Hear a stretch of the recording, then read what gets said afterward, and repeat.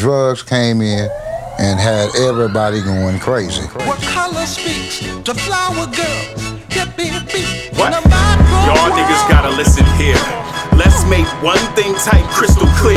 The first time I saw her, she walked past wearing these pants that straight up made time type disappear. Slow motion on her ass cheeks type boca. Strolling past me wearing black towards the job toaster. Fast motion out my cafeteria seat on my break, so I made it discreet. Like, what's your name? How you doing? Do you know the VP? What's your work email? Look, I got a meeting at 3, so I'ma ping you off the clock and we can see what it be. Fast forward a couple of weeks and we cruising the V, with my head between her legs while she cruising the streets with the top down, wildin', eluding the beast. Back to the boardroom, $1 million decisions like it's nothing. I was an addict that could function. We would get it in with no compunction. Anytime, any place with the Janet song bumping. Back in the building, the conference room.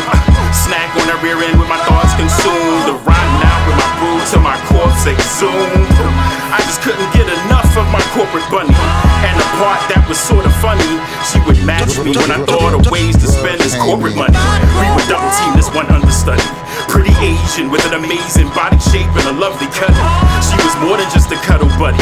Mine was a tall chocolate dime with a mind honed by tons of study. College educated, lettered graduation papers. I was fiending for her fragrance, gave me tons of vapors. It was flagrant how we played these capers. We were savory and gravy, remaining the bane of haters.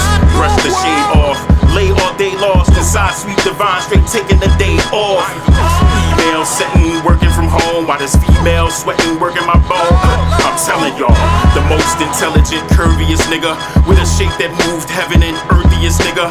Henny pop, needing towels type slurpiest nigga. I would do parlor tricks for her office politics. I be feeling all types of sick when the day be over. For the Georgia, I give up the house clothes and a wavy rover. Maybe not the ride, but I adore her. When she gonna get mad and black out, reverse Sammy Sosa. Straight hooked on her essence, I would lie, steal, and crook just to be in her presence. I didn't want a cure for this constant hangover. Your man straight up sold the bulk of his possessions to get a hit of her blessings. Matter of fact, I don't even want to talk no more. You know how you be having a chick and like you get hard watching her put her clothes on, like, you know what I mean? Like, that's what I'm working with, my nigga. Like, it was crazy. For real. Crack!